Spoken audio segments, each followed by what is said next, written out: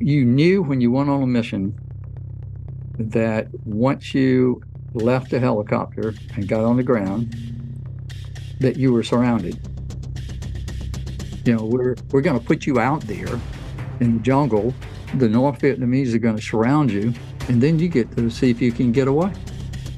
So you understood that mentally, at least after the first time. You really understood that. I mean, that's the way this game is played. Welcome to Heroes Behind Headlines. I'm your host, Ralph Pezzullo. Our guest today is Henry L. Thompson, a.k.a. Dick Thompson, codename Dynamite, one of the heroes of the secret war in Vietnam. Like our previous guest, John Stryker Meyer, Dick was a distinguished member of the Military Assistance Command Vietnam Studies and Observations Group, a.k.a. MACV-SOG, a multi-service elite military unit of the Vietnam War, so secret that its existence was denied by the U.S. government. The group reported directly to the Pentagon's Joint Chiefs of Staff, and much of its history and unconventional warfare operations were concealed from the general public for 20 years.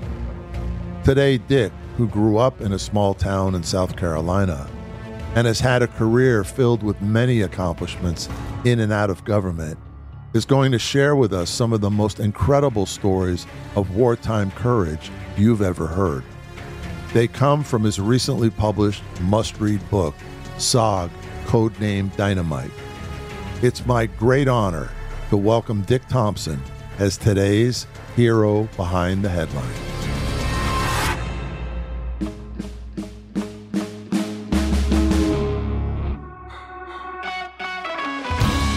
Heroes Behind Headlines with Ralph Pezzullo.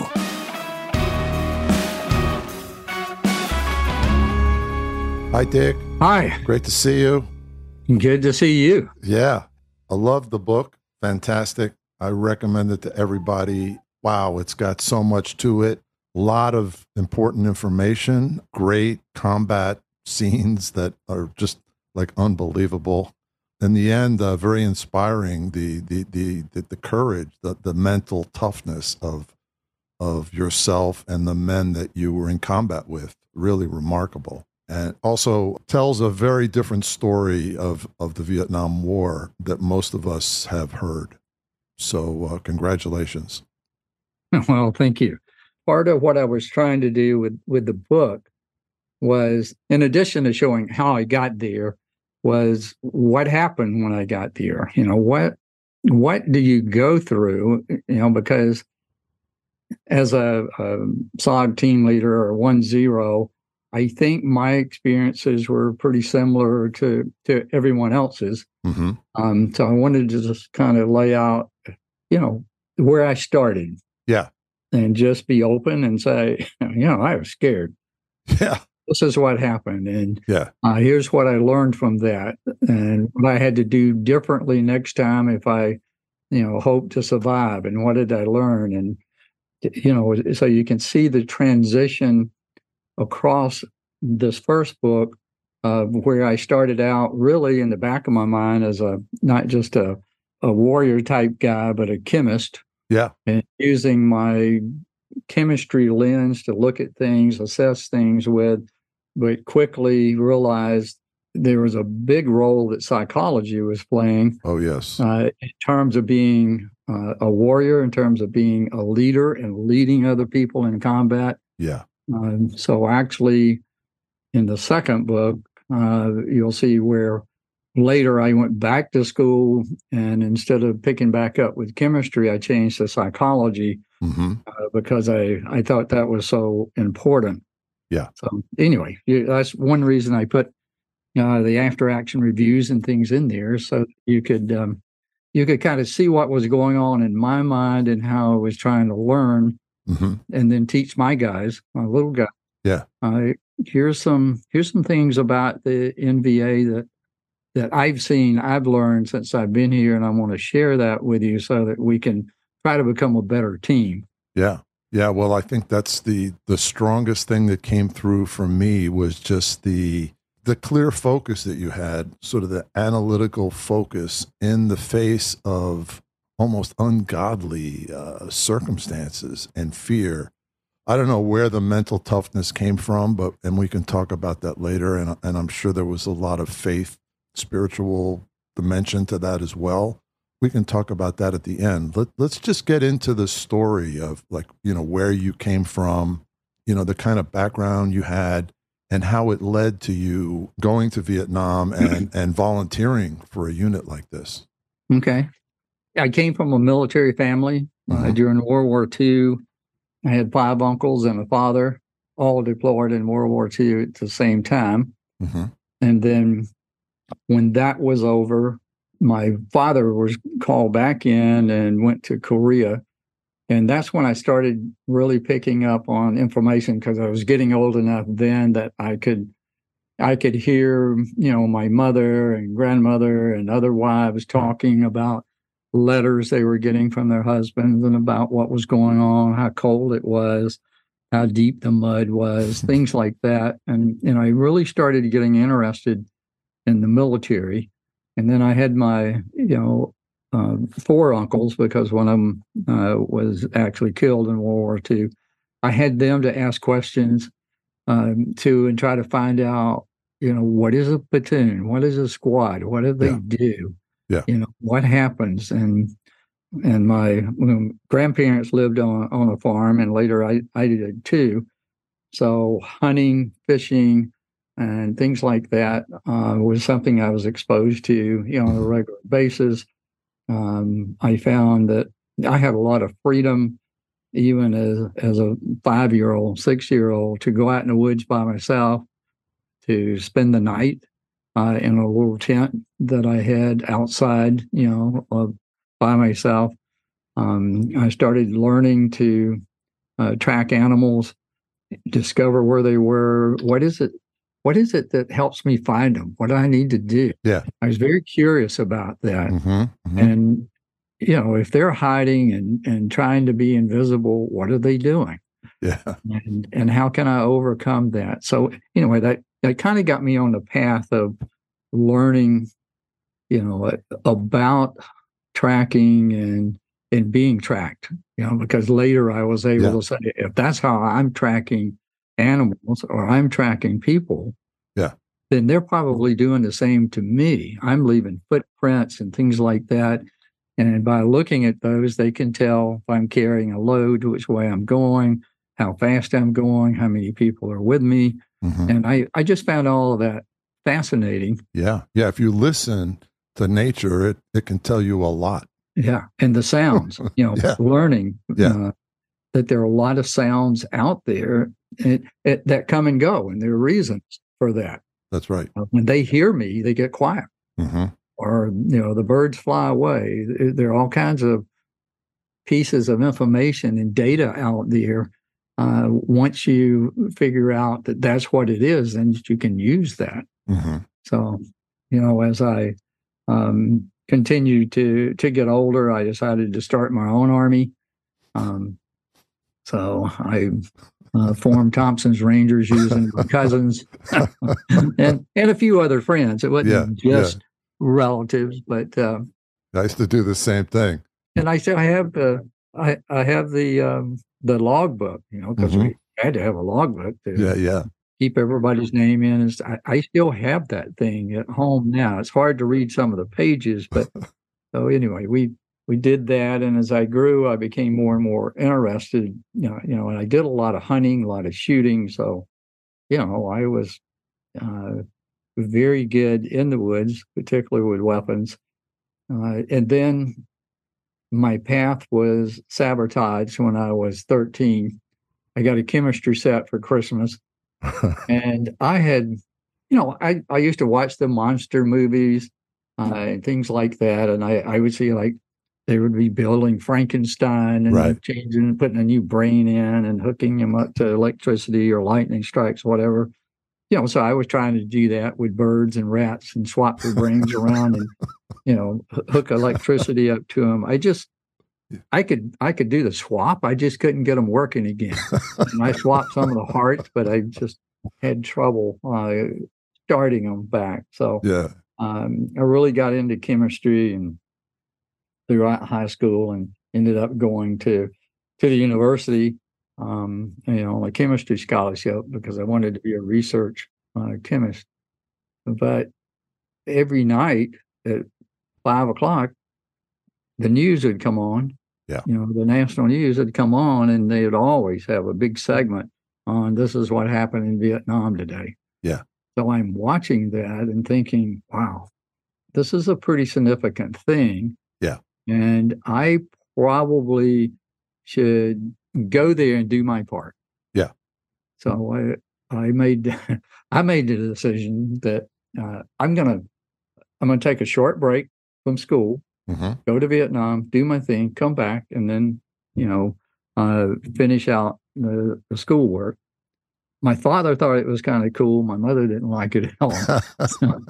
But anyway, I did. I volunteered for the Army, joined, went in the Army, and right away, I really got hooked. I mean, it was really cool. I mean, all of a sudden, I was getting to go out and use all kind of equipment. I was getting free ammunition and a rifle to shoot, and just doing really cool things. But I was still working toward getting to Vietnam. So eventually. And you were a physically gifted kid, right? You because you described playing football and you're like 150 40 or pounds. 40 pounds, and you're like a defensive lineman, right? But the defensive end, because defensive end, yeah. I was on the track team too, and yeah, I was a sprinter. Yeah. And I was fat. I went to the state competition. I was a sprinter.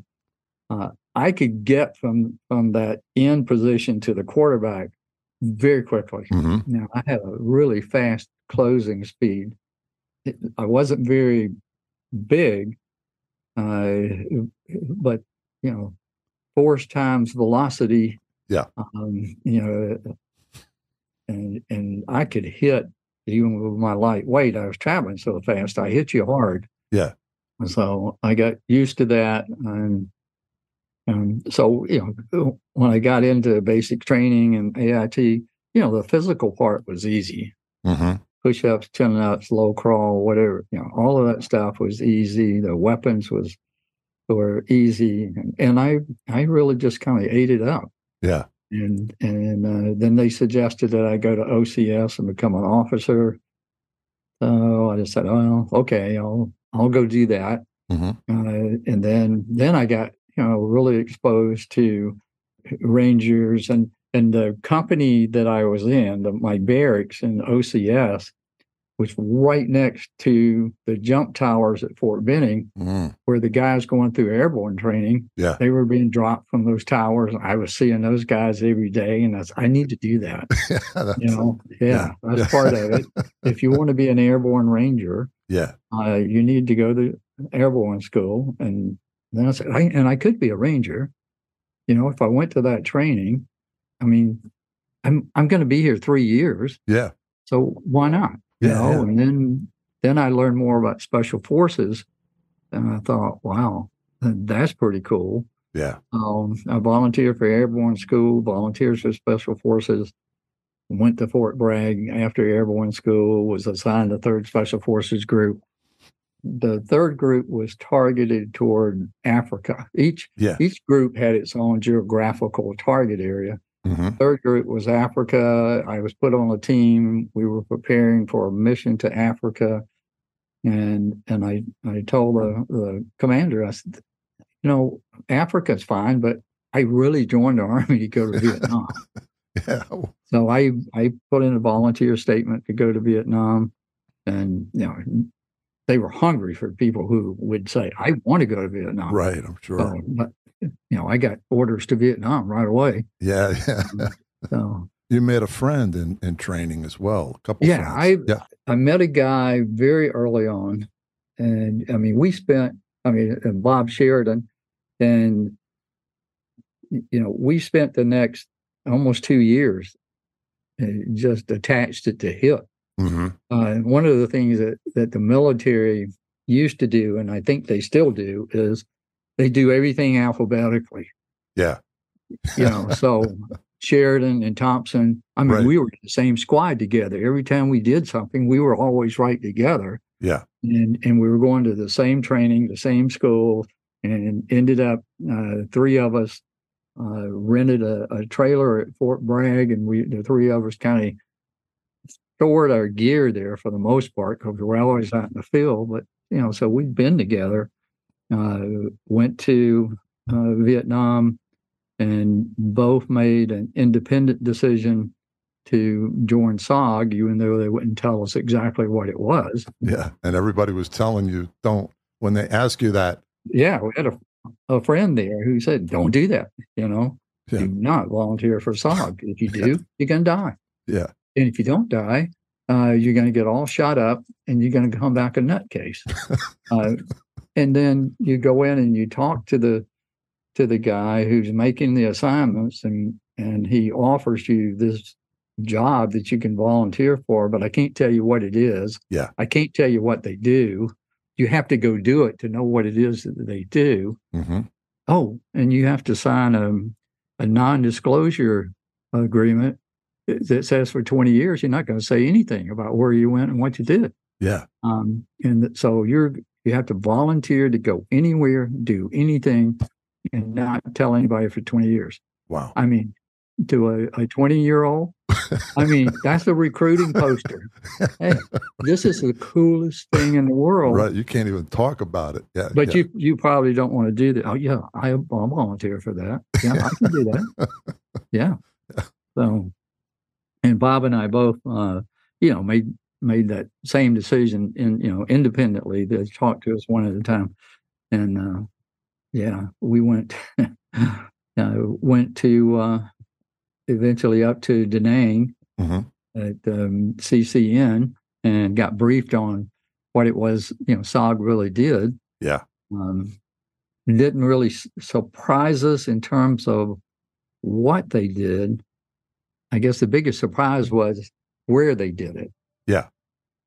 Because everybody thought, even us, we thought that we were, in Vietnam to fight in Vietnam like everybody else. Established on 24 January 1964, all volunteer MACV-SOG, most of whom were U.S. Army Special Forces Green Berets, carried out some of the most dangerous and challenging special operations of the Vietnam War. MACV-SOG operators made high-altitude, low-opening parachute jumps behind enemy lines, routinely carried out reconnaissance missions along the Ho Chi Minh Trail, penetrated deep into Laos and Cambodia, recovered downed pilots, and attempted several POW rescues behind enemy lines known as bright light missions. Ranging deep behind enemy lines, MACV-SOG teams executed an intensified program of harassment, diversion, political pressure, capture of prisoners, physical destruction, acquisition of intelligence, and generation of propaganda, which forced Hanoi to divert 40,000 troops, about 4 divisions, to rear security missions along the Ho Chi Minh Trail. Vietnam was really just, our base camp. That's where we stored our gear.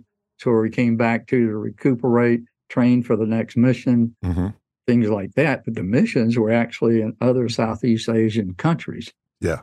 Laos, Cambodia, North Vietnam, So we were going out to other places to do the actual missions. We would use Vietnam to practice and train in because it was easy in Vietnam to get live fire, shoot back targets that moved around. Yeah. So that was a lot more efficient training than what we had so far in the military. So that was pretty cool. Mm-hmm. Most of the action was in other countries too. Right. That's where the North Vietnamese were. There were a ton of them over there, and 40,000 or so that were specifically trained as anti-SOG teams to try to hunt us down and kill us. Wow. And it was, you knew when you went on a mission that once you left a helicopter and got on the ground, that you were surrounded. Yeah. And it's kind of like jiu-jitsu and some of the other martial arts where you get down on the floor and your opponent gets to get his best grip on you to start with, and then you try to get. That was kind of the way it was. Yeah. We're going to put you out there in the jungle. The North Vietnamese are going to surround you, and then you get to see if you can get away. So you understood that mentally, at least after the first time, you really understood it. I mean, that's the way this game is played. Yeah. And their intent is to kill you. Yeah. So you've got to figure out how to get away from that. And so it was exciting. Very, yeah. But it was different. I had some encounters, in my teenage years where, a shotgun or something might have been fired at me a time or two for something I shouldn't have been doing, but right. I wasn't prepared for what was really going to happen. Yeah. What is so important, it seems to me, in SOG was the air support that you had, right? Yes. And so there's just a small group of you, usually a small group going in. If you could talk about that for a minute. Yeah. Normal team supposedly had like 9 indigenous members, Vietnamese or Montagnards or whatever, and 3 Americans. So if you had a full strength team, you had 12 people. Rarely did anyone have a full strength team. Yeah. And then most people took a small team when they went out. Like I like to have like 6 people, maybe 7 total that we go out with. John Stryker-Meyer, he and I were we worked the same places, same time, knew each other. He liked the smaller teams too, because a lot of times you could get the whole team on one aircraft. Yeah. So you could just go in with one. It was easier to remain undetected, with a smaller group. Plus, after you went on a couple of missions, everyone wasn't physically able to go back out anyway. Yeah. Because you have people getting wounded, you have people getting killed. Yeah. So things are happening. So you've got people recovering from their wounds and things and not able to go on a mission. Yeah. You kind of rotate people around who are physically able to go. And the same with Americans who are getting killed, wounded. I mean, probably most of my missions, I was the only American on the team that went out. Yeah. And that, so that would kind of vary. I had Americans in the beginning. I had Americans right toward the end. But the rest of the time, it was mostly me and the indigenous guys. Yeah. And you would depend a lot on air support. Yeah. When you went out there, I mean, people ask all the time, how can you take a 6 or 7 man team and go out and attack a 500 man North Vietnamese battalion? How can you do that? And right. and That's a good question. I've always told them, I said, well, the good news is 500 people are pretty easy to find. If you got a group of 500 stumbling around out there in the jungle, I mean, it doesn't take you long to find them. Yeah. And then the advantage that a SOG team had was we had the radio and we had the world flying behind us. Yeah. And once we did get in contact and call for air support, everybody showed up. Yeah. And if it was bad enough that you call what we termed prairie fire emergency, you became the number 1 priority in all of Southeast Asia. Wow. So all of a sudden, anything that was flying within range of where your team was and still had ordnance on board was diverted to you. Yeah. So, I mean, it was just unbelievable, the number of gunships and jets and, planes and everything that, all of a sudden showed up and say, here we are. What do you need? Where you want us to put this stuff. Yeah. Yeah. Incredible. I mean, it was. I mean, I see videos and things from the Gulf War and other places. You just don't see anything comparable in terms of the air support that would show up. Yeah.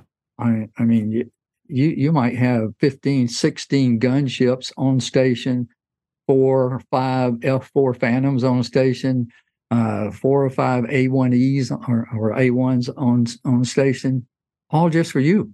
Yeah. And they're just rotating in and, expending their ordnance. They go back, rearm, refuel, and come back. So it's not 2 or 3 aircraft show up or 2 or 3 gunships show up. Yeah. The world shows up. And you can do a lot of damage. Yeah. And you're in the position of not only fighting and defending yourself, but also calling in airstrikes. Yeah. So there's a lot of multitasking going on. Oh, yes. I mean, you had a forward air controller that had what we call a covey rider inside the aircraft. And the covey rider was a former, SOG team leader who had run a bunch of missions and understood what you were saying and what was going on and what you needed. And, so you could talk back and forth to him. He would try to keep you calm, assure you that, they had more stuff coming. Where do you want it? Right. The forward air controller in the aircraft could talk to the Air Force assets that were coming in because they used different radios. The covey could talk to, the Marines, the Army, all those guys coming in to support us. And sometimes they would turn the communication over, to me as a 1-0 and let me talk directly to the gunships or whatever and say, this is where I want it. Yeah. And, trying to be very accurate in terms of what I'm telling him. Very accurate. It's amazing how pinpoint accurate. Yeah. Because I worked up north a lot, where the jungle canopy was really thick. We'd have double, sometimes triple canopy jungle. So it was hard for them to see us. Yeah. We could shoot a small flare sometimes up through the canopy so the aircraft could see it from above. And they knew we were underneath there somewhere right in that area. Yeah. And I could tell him, put it, 100 meters, 150 meters, whatever, north of that flare, coming in from east to west or whatever. And I would usually try to tell him, this is where I want it, and the pilot's making his best guess at how to put it right where I'm asking for it. And then, as a team leader, I'm underneath there. I can't see him. I'm underneath all this stuff. Yeah. Realizing that bombs, napalm, things like that are going to go off up in the trees. Yeah. If you're down south where it's much more open, they can put it right on the ground, right on the bad guys. But if you're under double, triple canopy jungle, it's got to get through that canopy. Even the bullets have to make it through. They're shooting off limbs, hitting trees, ricocheting all over the place. All that's happening, and you're trying not to put it on top of you. Yeah. What's incredible is how effective a system it was. Yeah. Whoever designed it was really like very clever, because as dangerous as it was and as crazy as it sounds to just a civilian, right? It did work. Yeah. So you had the 1-0, the team leader for the team. Which was interesting, you mentioned in your book, is not determined by rank. Right. So I was a lieutenant, but I was put on a team that had a staff sergeant as the team leader. Yeah. So I had to go out, and he did a great job. Yeah. I had to go out with him as the assistant team leader, the 1-1. Yeah. And carry the radio, but go with him on several missions to learn the techniques and the process and how to be a team leader out there and use the assets and everything that we had. Yeah. So he was kind of like training me. Yeah. Well, this is clearly not something that you could just throw somebody into. Right. because it was so unique. Yeah. There's just a lot of things, like in my case, I had a lot of training adjusting artillery. Yeah. But I had never, worked with a gunship before. Yeah. So all these Air Force and everything assets that were coming in, I'd never done that. Yeah. So I had to learn, and I think you can see in the book, he let me talk a little bit. He would tell me what to say. Since SOG was so secret that the U.S. government denied its existence, SOG operators like Dick were not allowed to carry anything that could identify themselves when they deployed on missions. That meant no dog tags, no photos, no personal items, nothing. Instead of names used to identify themselves in case they were deployed into Laos and Cambodia and were wounded and needed to be rescued, they used Codename. Dick chose Dynamite because he liked to blow up things as a teenager, including a neighbor's windows, and he figured he would be blowing up bridges, bad guys, and ammunition dumps in Southeast Asia. True to his code name, Dick carried extra Claymore mines and C4. I got more and more comfortable talking, to the aircraft, talking to Covey, telling them what we needed, where we needed it. So I was learning that. I was learning how to lead, how do you set up at night, what the jungle sounds were like. And one of the other things that I seemed to have was I had what I call spidey senses. Mm-hmm. I had night vision, like an owl or something. I mean, it was Wow. amazing how well I could see in the dark. Yeah. Taste, smell. Yeah. I could hear those silent dog whistles before the first mission I went on. So my ears were great. Yeah. And that really helped me because I got to the point where I could smell the NVA. Wow. I could smell what they had for breakfast or whatever. Wow. Those spices and things. Yeah. I could pick up the smell. If I was a little downwind and they were up in front of us and going to ambush us or coming toward us, I could smell it. It's like a superpower. And later on, and you'll see, particularly in the second book, I had put together a set of standard operating procedures, things like you can't use any soap, shaving cream, anything starting 3 days before a mission. Yeah. Because the North Vietnamese have noses too. Right. And when you show up, with an odor that they're not familiar with, yeah, they very quickly say, wow, American. There's some Americans out there. So they start to smell you. Sure. And, anyway, I incorporated a lot of things like that into the training that we were doing. But this first mission, yeah, I'm carrying a Car 15. It's a kind of like a shortened version of a M16, and really, my load-bearing equipment that had my ammunition and grenades and some water and stuff on it weighed 30 to 35 pounds. Mm-hmm. My rucksack, counting the radio, was more like 75 pounds. Wow. And, I'm 140 pounds. I almost have my weight that I'm carrying with me. Yeah. And our mission was we were going to go out. They had dropped a large bomb and blown a pretty good sized hole in the jungle canopy. And we were going to fly out and just sit down inside that hole. We would jump off the helicopter and run into the jungle and go do a wiretap mission.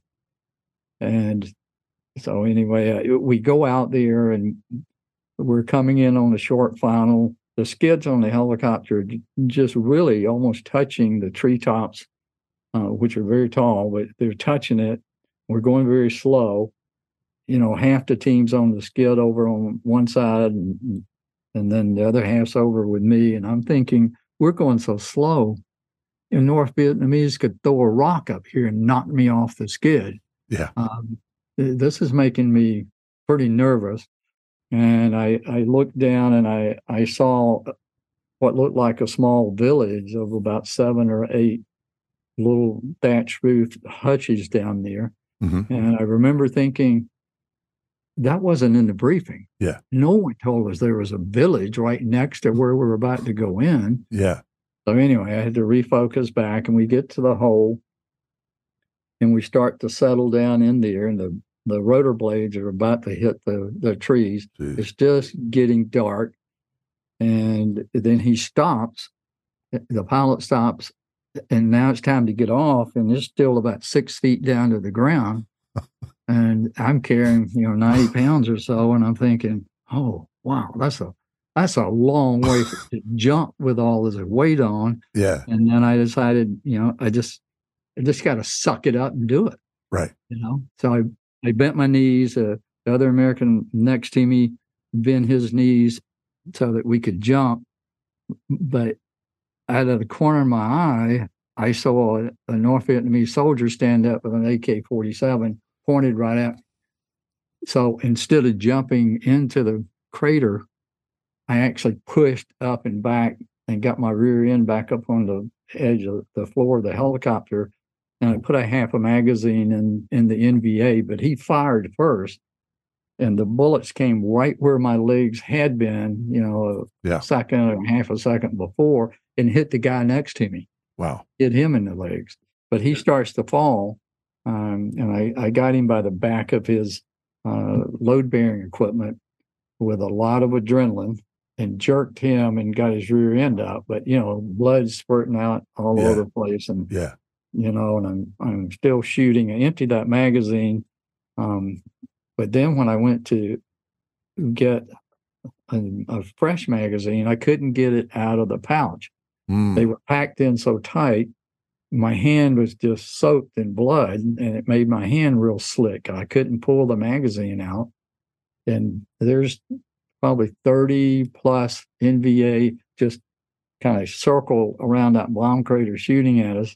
Nothing between me and them but air. Yeah. And the bullets are just coming everywhere. The 2 Cobras that are coming in with us have opened up with their miniguns. It's just solid tracers is what it looks like coming in, hitting the ground, ricocheting, all the NVA shooting. The door gunners are both shooting the machine guns. I've got 2 people, little guys next to me with CAR-15s, one on each side of my head, and I'm getting some powder burns from that. And, the other American rolling around on the floor screaming, and blood going everywhere, and hot brass going everywhere, and all the shooting going on. And I was thinking in the back of my head, I'm not happy. I mean, you've got to understand. I trained for 2 years to come over here and take out some bad guys and make a difference. Yeah. And the way things are going right now, I'm going to die in the first 15 seconds of battle. Yeah. This is not what I signed up for. Right. So I'm not happy. And I can't get the stupid magazine in my weapon. I finally did, but holy cow. Yeah. What an introduction. Yeah. I experienced a level of fear that was so far beyond anything that I had ever imagined. Mm-hmm. It just, that was shocking and educational that you could get that scared, and that when it ran your stress level up like that, you began to lose your fine motor skills. Mm-hmm. Trying to put a magazine in the weapon was very difficult because you couldn't do that. Yeah. Getting it out of the pouch, particularly the first one, you just lost all those skills. Your vision, I discovered later when I figured out what was going on, your vision changes. All of a sudden you can't focus. You can't focus on the sights. Yeah.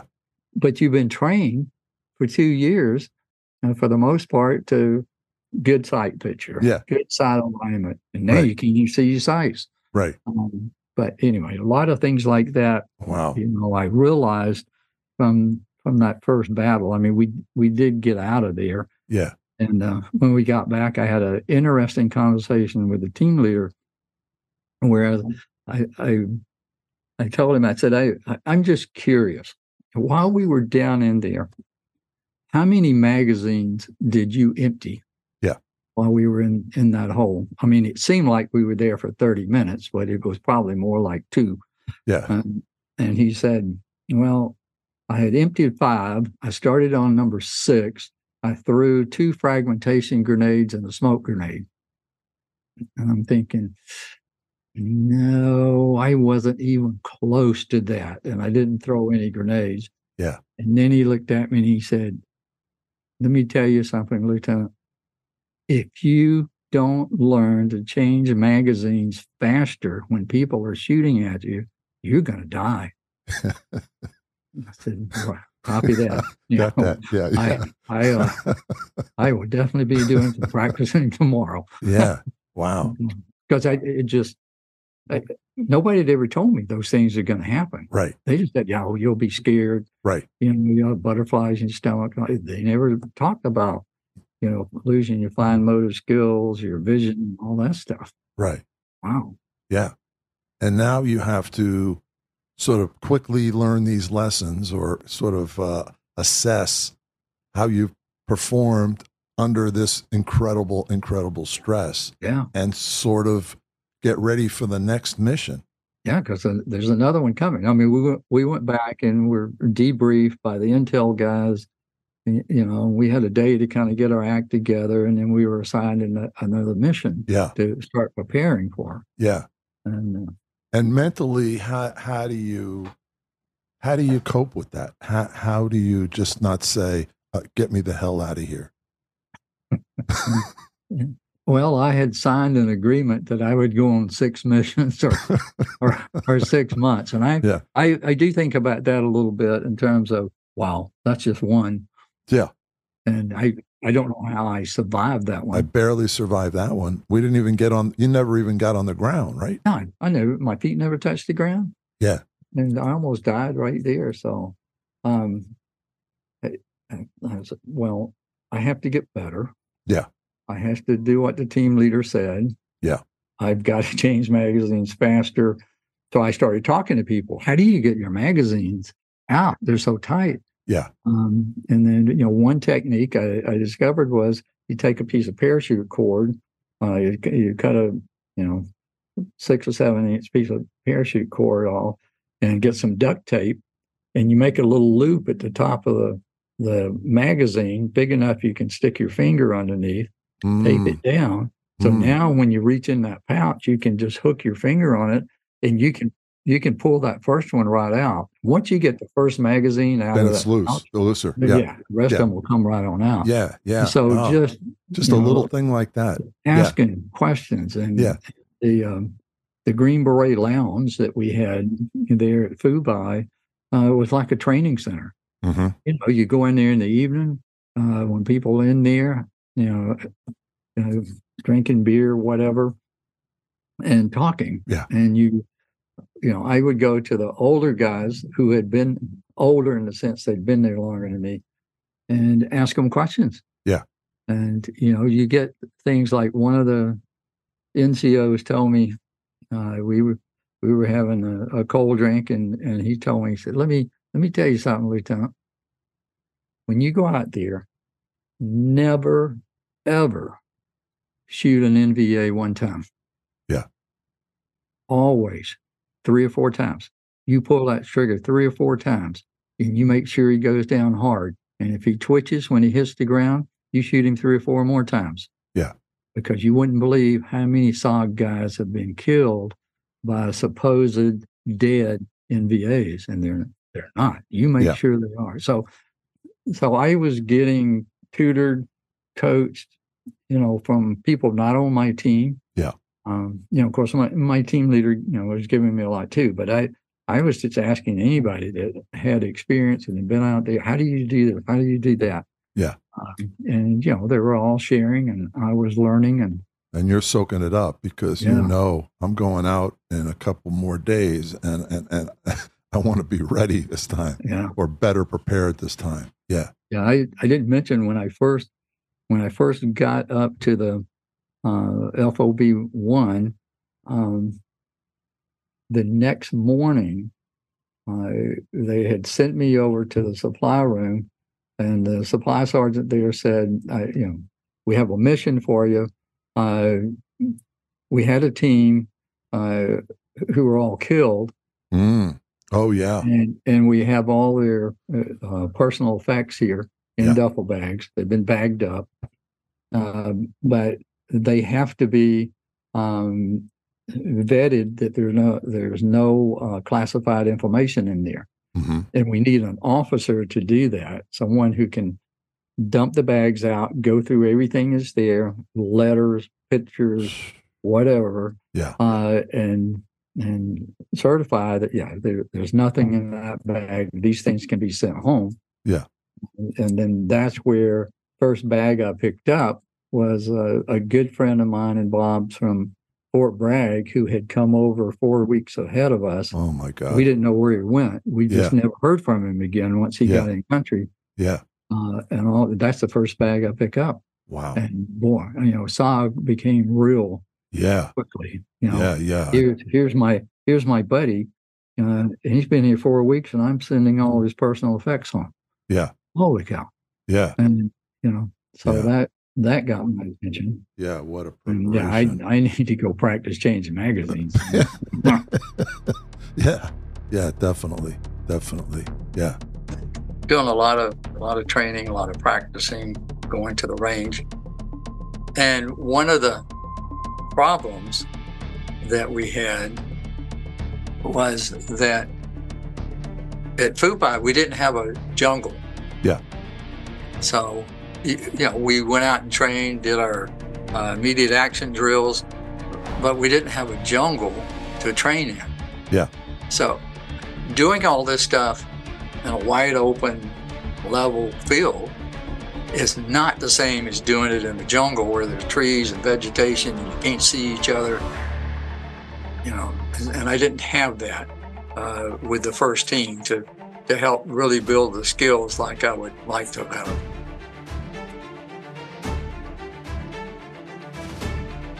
The missions Dick and other SOG operators went on were as dangerous as they were daring. Not one of MACV-SOG operators known to have been captured in Laos was ever released. Of the 58 MACV-SOG MIAs in Laos, only one returned, Charles Wilklow, who managed to crawl off into the jungle and evade recapture after being staked out by the North Vietnamese army as human bait. Incredibly, MACV-SOG recon casualties exceeded 100%, the highest sustained American loss rate since the Civil War. In September 1968 through January 1970, when Dick was active in Vietnam, every MACV-SOG recon man was wounded at least once, and nearly half were killed. Despite such high losses, MACV-SOG boasts the highest kill ratio in U.S. military history, topping out at an incredible 158 to 1 in 1970, making them the stuff of legends. Let's go on to the second mission, and this time you had to switch out one of the Americans, right? Because the guy who had been seated next to you, and he lived, right? He survived. He lived. And he had what they refer to sometimes as the $1 million wound. Oh. It was bad enough that he was medevaced back to the States. So it ended his tour. I mean, he recovered and everything. Yeah. But it was going to take a while and some physical therapy to get him walking again. So right. sent him back. Yeah. And so you just plug in a new guy. You stick in a new guy and off you go. Wow. If there's a new guy available. Yeah. And, a lot of times you didn't have a new guy. Yeah. So you just work with what you've got. You went with two guys or, in my case, a lot of times I went with one guy, just me. Yeah. And an indigenous group. Yeah. But I like that. Yeah. Because I just needed to focus on my little guys. Yeah. And they were very capable. They were very good. And they were a lot lighter to carry or drag if they got hit, Yeah. Than a big American. Yeah. I mean, most Americans were bigger than me. Mm-hmm. And, my buddy, John Stryker Meyer, Tilt, Yeah. I used to ask him, he's 6'2". I used to ask him, how can you survive out there? You're so tall. Yeah. Yeah. And he said, well, I'm not that tall when I'm on my hands and knees crawling. Oh, okay. Yeah, we're about the same height when we do that. And I'm sure the Vietnamese were more familiar with the terrain and the heat and dealing with all of that stuff. Yeah. Yeah. Yeah. I mean, that was their backyard, so to speak. Right. They knew what was there. They knew how to operate in it. Yeah. Yeah. And they were dedicated, and they were hard guys. Yeah. And we should also mention that the helicopter pilots, the King Bee pilots, were Vietnamese. Right. Most of the time, right? Yeah. Yeah. When we used the CH-34, the King Bees, they were Vietnamese, and they were hard. Yeah. I mean, they just do incredible things to come get you. Yeah. And take you out. And in the second book that's coming out is a whole story in there about Captain On and some of his exploits. And just incredible. Wow. All right. So let's talk about the second mission, which was a search and destroy mission. Your team's RT Alabama. Right. Yeah. This was a search and destroy that we went out on, and we had to, we got in. Okay, we didn't get ambushed this time going in. Right. So you're on the ground. So we're on the ground. This was my first real experience in that type of jungle. I'd been down in the Everglades in Florida and stuff like that, but this is different. Yeah. Yeah. Very different. Yeah. And a lot of sounds. And, so I started listening and, what are the sounds that I hear? Where are they? What do they mean? And this was my first night in the jungle, and watching it get dark. Yeah. It got really dark. Yeah. At first, that created some stress and some fear about, wow, I can't see them. Yeah. And they're probably out there looking for us, but I can't see them. And then finally, I had this blinding fast flash of the obvious. And I said, if I can't see them, they can't see me. Yeah.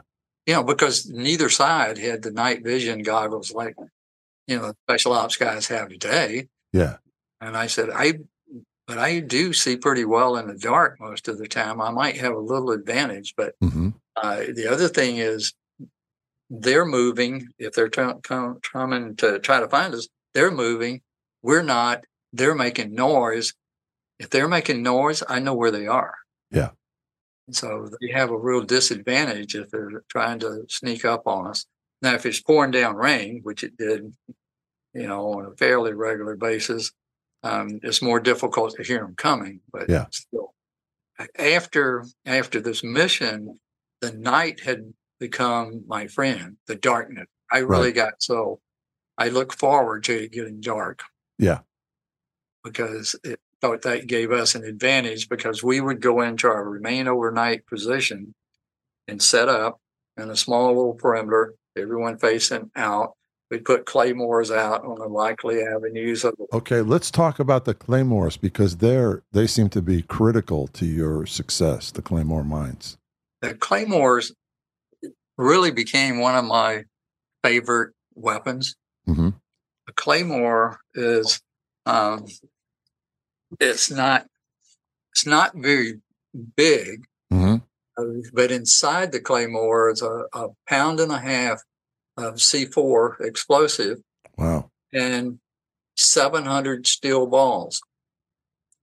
and it has a wire, has a blasting cap on the end of it that you put in it, Mm-hmm. and you 100 feet of wire and a little clacker is what they were called. That you squeeze the handle on it, and it generates an electric current that runs down the wire and sets off the blasting cap that sets off the claymore. And you have this tremendous explosion, 700 steel balls traveling at 4,000 feet a second. Wow. Coming at you. So it will get your attention. Yeah. So you put several of these out. And the other thing that happens is when it goes off, you still don't know where I am. Yeah. I mean, you see this ball of fire, and they assume that you are probably right behind it somewhere. Right. And it's not uncommon for the survivors of the Claymore to start shooting in that direction because that's where they think you are. Mm-hmm. So you kind of set them off at a little angle and a little distance over here. So when they shoot, they're really not shooting into you. Yeah. Interesting. So I started learning how to really use those from the team starting this on this particular mission, because I haven't used them before. I'd played with them a little bit, but never really used them. Were they designed for that kind of thing, Dick? Or were they designed to be put in the ground? No, they're down for the most part level with the ground. They have little legs on them that you stick in the ground. Yeah. And it even tells you on the front of it, front toward enemy, so you don't turn it toward yourself. Right. Because when the explosion happens, this is the direction that the balls are going to go. Yeah. But there are a lot of ways you can put trip wires on. There are a lot of ways you can detonate them. Mm-hmm. And, you know, one of the guys on the team, one of the indigenous, was really good about cutting pieces of time fuse, crimping the blasting cap on it, and he'd put it in a claymore, ignite the fuse as we were withdrawing from the bad guys. And all of a sudden, one just randomly goes off, and you know that psychologically starts to get their attention, even if they're not the one. If they're the ones in front of it, you know, they're shredded. They're like a piece of Swiss cheese. Yeah. But after that mission, I started thinking, why just use one at a time? Yeah. What if I daisy chain 2 or 3 of them? Yeah. When I set it off, you know, I've got 2,100 steel balls coming at you instead of 700. Yeah, that's a lot of firepower. Yeah. You know, that's a lot of C4 going off. Just a blast and the concussion from that will knock you out and kill you if you're close enough to it. Yeah. And then, you know, in the book, you can see that then I eventually started moving to daisy chaining 7 at a time. Mm-hmm. And that is just unbelievable when that thing goes off. Yeah. Just the blast from it and the number of steel balls going out. And I would put that, you know, 7 of them daisy chained out on the most likely avenue of approach. And then I'd come back in a ways and I'd put 3 more daisy chained. So if you survive those 7 and say, okay, this guy's crazy, we're going to go get him. All of a sudden you get hit again. And now people were saying, you go get him. I'm not. Yeah, this guy. Yeah, who knows how many more? Yeah, and how many, I mean, where's he getting all these claymores? Yeah. One of the things the Alabama wasn't my team, but I made some suggestions and the team leader, you know, incorporated some. And we, instead of most people having 1 claymore in their rucksack, you know, they started carrying 2. Yeah. So that gave us a lot more claymores. And by the time I got to RT Michigan, where it was my team, yeah, then I upped it. We're going to carry 3 claymores apiece. Yeah. So if you got a 7-man team, that's 21 claymores you got. Yeah. And instead of carrying 5 fragmentation grenades, we're going to carry 10. Mm-hmm. Now, if you got a 7-man team, you got 70 fragmentation grenades. Yeah. And the good thing about the claymore and the frag grenades is if you use them at night, they don't know where they came from. Yeah. It's just all of a sudden there's a big explosion. Yeah. If you pull the trigger on that Car 15, they know exactly where you are because it lights you up like a neon sign. Yeah. But as long as you can use area type weapons like the Claymore and frag grenades, you've got a chance of slipping away, getting away from them. Yeah. Leaving little surprises with time fuses on it for them. Right.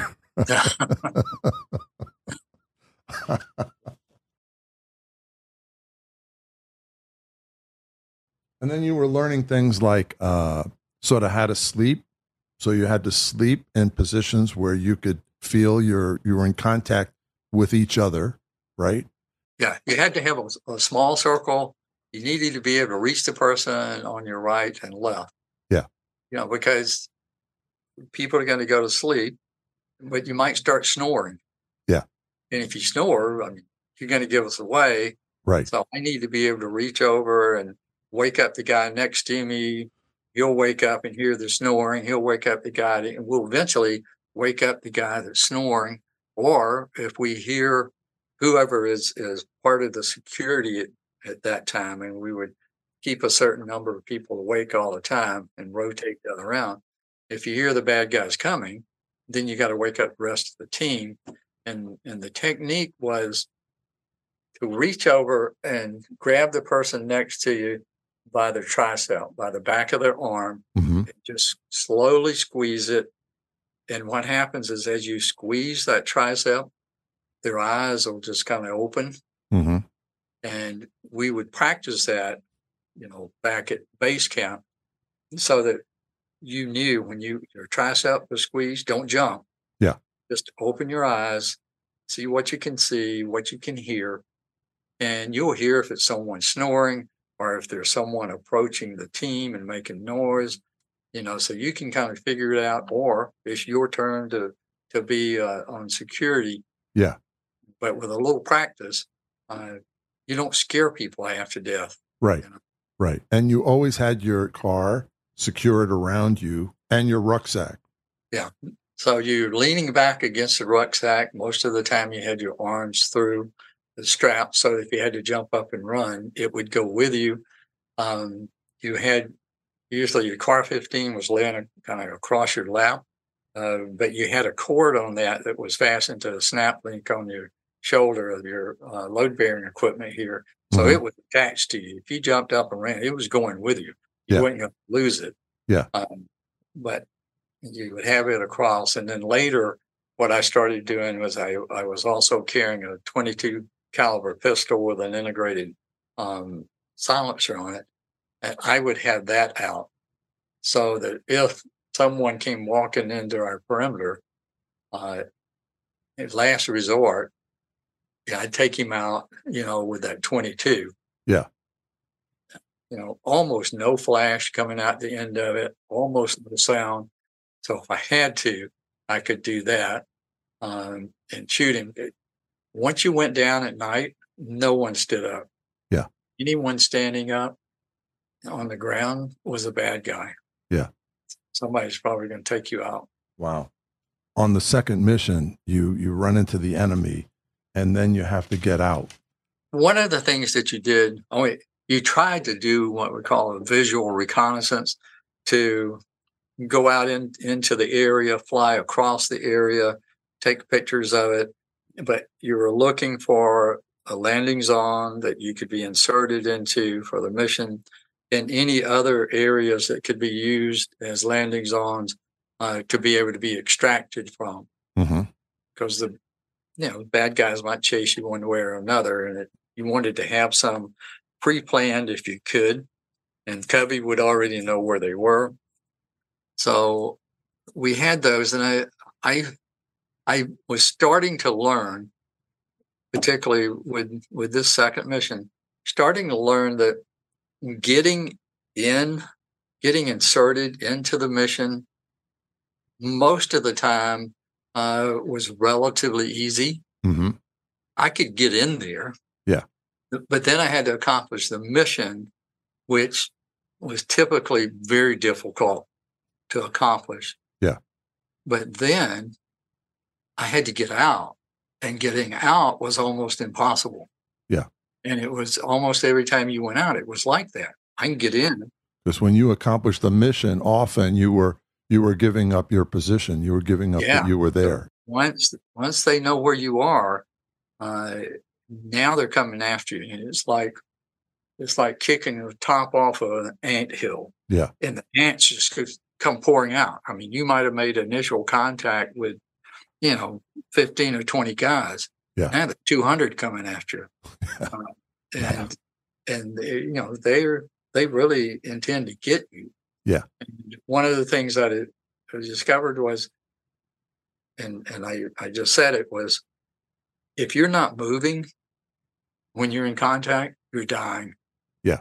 Because what's happened is once you stop moving, they will start to come around. They'll encircle you. They'll cut you off. Yeah. They know where those clearings are that can be used for LZs. If they have enough people, they'll automatically start sending people to those LZs. Yeah. In addition to trying to surround you like a big amoeba. Yeah. Just surrounding you and engulfing you. Yeah. They'll send people out to those LZs to make sure that if you manage to get down there, you're not going to get out. Yeah.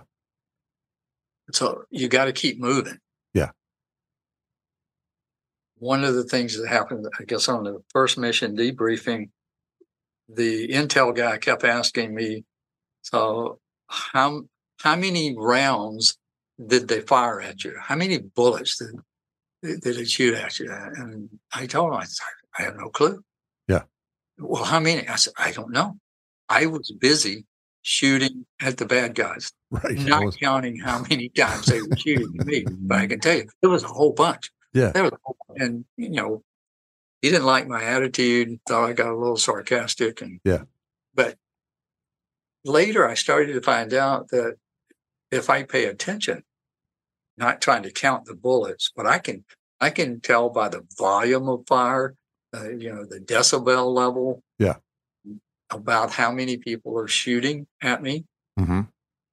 And where they're shooting from. Yeah. Because if I stop moving, they'll start to maneuver. And now we got people shooting over here. And that lets me know they're trying to get around us. Yeah, that's scary. Trying to come around. And I can, quickly learn to tell the difference between an AK-47 shooting and an RPD machine gun shooting. Mm-hmm. Big difference. Yeah. And if I'm hearing an RPD, there are a lot more people over there than I might have thought to start with. Yeah. Because they don't just send those out with every 3 or 4 guys. Yeah. Now we've got a platoon or so or more.